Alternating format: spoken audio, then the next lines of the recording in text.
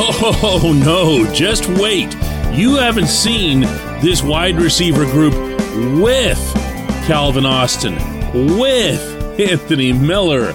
Good morning to you. Good Tuesday morning. I'm Dan Kovacevic of DK Pittsburgh Sports. This is Daily Shot of Steelers. Comes your way bright and early every weekday.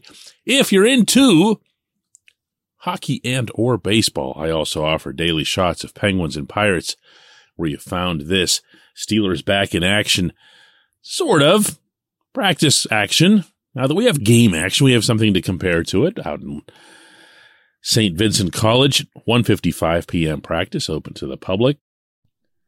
My guess is that jaws have still not been picked up off the floor among some of you from some of the stuff the offense was able to do in the preseason victory over the Seahawks a few nights ago. I've made pretty clear my feelings that, it's just preseason, and there's a long way to go even within that. I also know that was the only action that anyone's been able to see so far, at least on any mass scale, and that it looked and at least felt a little bit real. But I gotta tell you, rather than trying to further tamp that down, the best is actually yet to come. Because you haven't seen this group with Deontay Johnson and Chase Claypool, the starters out there. You haven't been able to see how the Steelers can utilize Chase in the slot area, which is something that we've seen a ton of out in Latrobe. You haven't been able to see what this group looks like, including deeper into preseason games with Austin, with Miller, because they were both injured for this one. And what you saw instead, of course, was Gunnar Olszewski coming out with the first team, guns a-blazing, with a couple of pretty nice sequences to get way open for longer passes by Mitch Trubisky, ultimately a 20-yard touchdown. And I didn't even mention Steven Sims, who was just wowing out there in the second half, creating instant separation from not only himself and the Seahawks, but himself and the universe, the way he was creating his own open grass.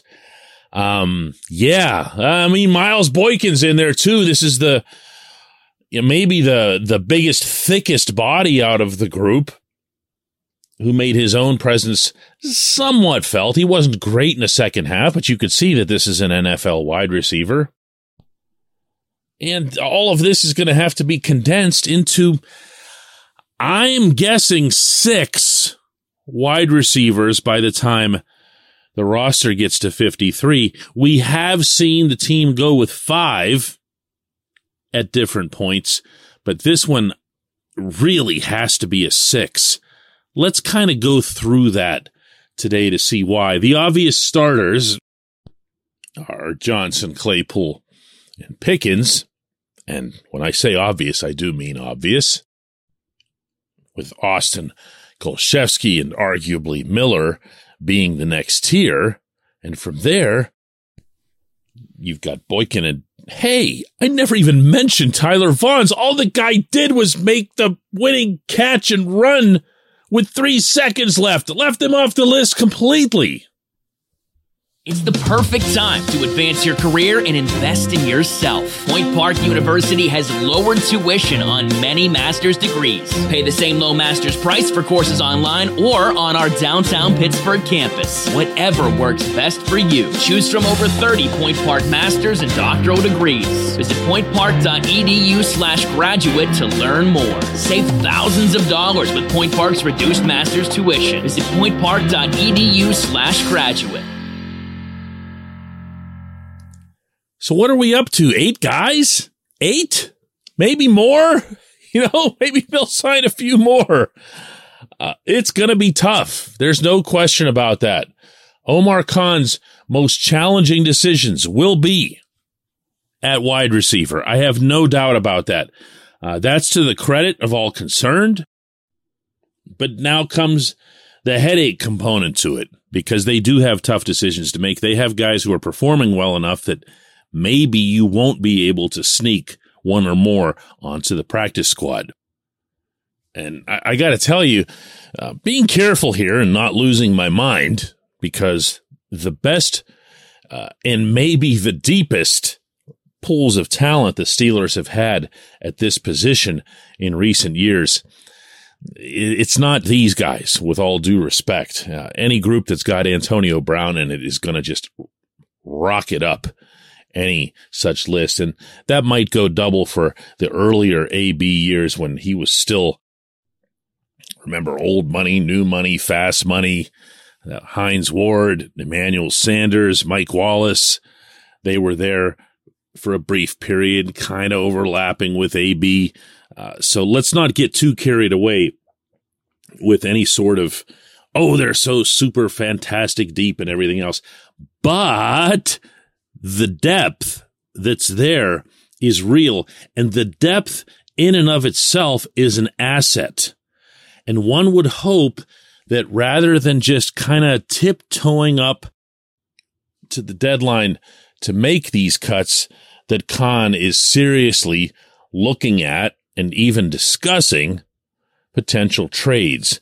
There are teams that are in need of wide receivers. The Seahawks, the team we just saw here, made a move to get one yesterday.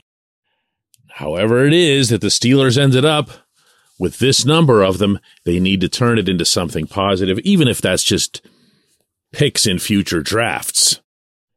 You want to think about something bigger? Go right ahead and do that. I've heard from more than one person over the last 48 hours or ever since that game ended, hey, why not trade Chase Claypool to the Bears for Roquan Smith and get a linebacker to replace Devin Bush? It's not really that simple. I actually wouldn't mind at least opening up such a discussion. Heaven knows what's happening at inside linebacker right now isn't attractive, and it would appear that Mike Tomlin agrees with that, given that yesterday's practice at Latrobe saw Miles Jack holding down one spot and Bush and Robert Spillane rotating at the other. But Roquan Smith isn't just going to be given away, even by the Bears. This is one of the better players at his position in the league. He's 25 years old. He can do a lot of things.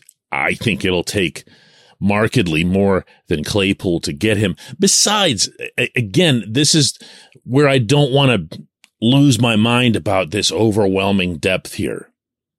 Because those three guys that I mentioned to you as the starters, that's a pretty good group. And that's not something that you want to take away, I think, from the side of the football where you have the greatest uncertainty. Think of it this way. If your three guys are, and they are, Deontay, Chase, and Pickens, if you want to get Calvin Austin or someone else onto the field, or an Olszewski, just do it. You know, you don't have to overthink this. Just put them out there. Go four wide, utilize some motion, do whatever it is that you have to do to get them on the field. You can mix and match within these groups. Who's a starter is a depth chart thing. Who you have going onto the field is a snap-by-snap thing. Nothing wrong with mixing and matching. I like this group. I hope that the Steelers get some assets out of who's ever leaving, but at the same time, I'm not ready. I shouldn't say that. It's Roquan Smith. I don't know. It's tough, but it's a good thing, right? This is a positive. When we come back, J1Q.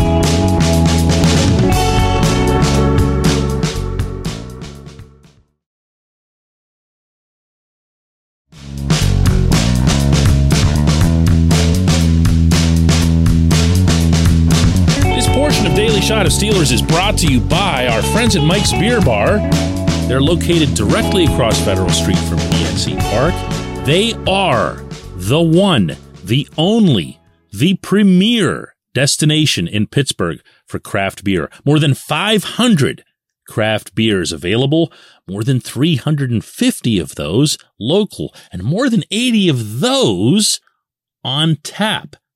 Mike's can't be topped, not for beer, not for the awesome kitchen and menu that's available, and not for all the special events that are going on there. Check them out online at mikesbeerbar.com. Mike's Beer Bar, right across Federal Street from PNC Park. And today's J1Q comes from Kevin Seiler, who asks, do you think we have a quality backup on the roster to give TJ Watt and Alex Highsmith some rest? Seems like our issues now are with both inside and outside linebackers. Boy, this is well timed because I couldn't agree more. It's not something that was going to get exposed by the Seahawks of all teams, with Drew Lock and Geno Smith running around at quarterback, probably the NFL's worst tandem at the most important position. But yeah, the depth at this position, for anybody who doesn't know, and you could not be faulted for not knowing, is Derek Tuszka, Genard Avery, and a couple other guys you've either not heard of or barely heard of. Now, in fairness, I'll say that Tuszka showed some promise late last season, went out there and made some splash. Splash can be a tricky thing to use as a measuring stick for how a guy's doing defensively if it's in a small sample size, because you can just run into splash. And honestly, Tuszka didn't floor me Saturday night, either live at the game or later upon watching the film over.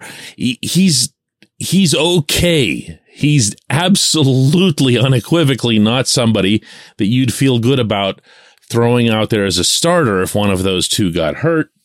Avery is a bit of a different case because he's been hurt through a good portion of this camp, and he undeniably was a guy that the Steelers were looking at as maybe being the 3 or 4 on this list, presuming you lump all of the outside linebackers into one big pot. And anybody who was getting excited all over again about Tuzar Skipper, especially after he was the one that pounced on that Mark Robinson forced fumble late in the game, Tuzar ends up getting waived / injured right after that. It's not encouraging. It's not the kind of thing that you want to think about, even from the standpoint of using the OLBs in a rotational sense, which I will keep reminding everyone the Steelers do regularly and have done regularly in TJ's tenure. TJ is not someone who's on the field every single snap. When he wires himself out, he will tap himself out. He has a certain energy level that he feels he has to maintain. He won't hesitate in doing this. He will go straight to the sideline, and he will be trusted to pick the right spots to do that. When he does, whether his backup is Taco Charlton or whether it's Anthony Chickillo, he's going to come off without stopping. So yes, to your point, this is a position that Khan needs to address. It's not optional. I really believe that. I also believe, though, that this, more so than inside linebacker, is a position that you can address reasonably well by waiting out the cuts at the end of the preseason. If there's somebody that you really like, you can go and pursue them. But man, you got to remember one thing. This head coach felt burned by what happened with Melvin Ingram last summer and then into the season. Mike Tomlin made no secret of that after Ingram was sent out of here. Tomlin said, this is why we trust the players who are with us, the guys that we have a chance to be around for more than just a month or two. Now, you'll take Ingram's level of performance, and I've no doubt Tomlin would have happily done that had Ingram not asked his way out. But that whole hostages and volunteers thing is something that this head coach takes very seriously, almost with a chip on his shoulder kind of attitude. So just because you'll end up seeing some names out there along the way, don't presume that that means that the Steelers will want them. There will be all kinds of extra close attention paid to anybody that's brought in from the outside, OLB or otherwise. Really good question. I appreciate it. I appreciate everyone listening to Daily Shot of Steelers. We'll do another one of these tomorrow.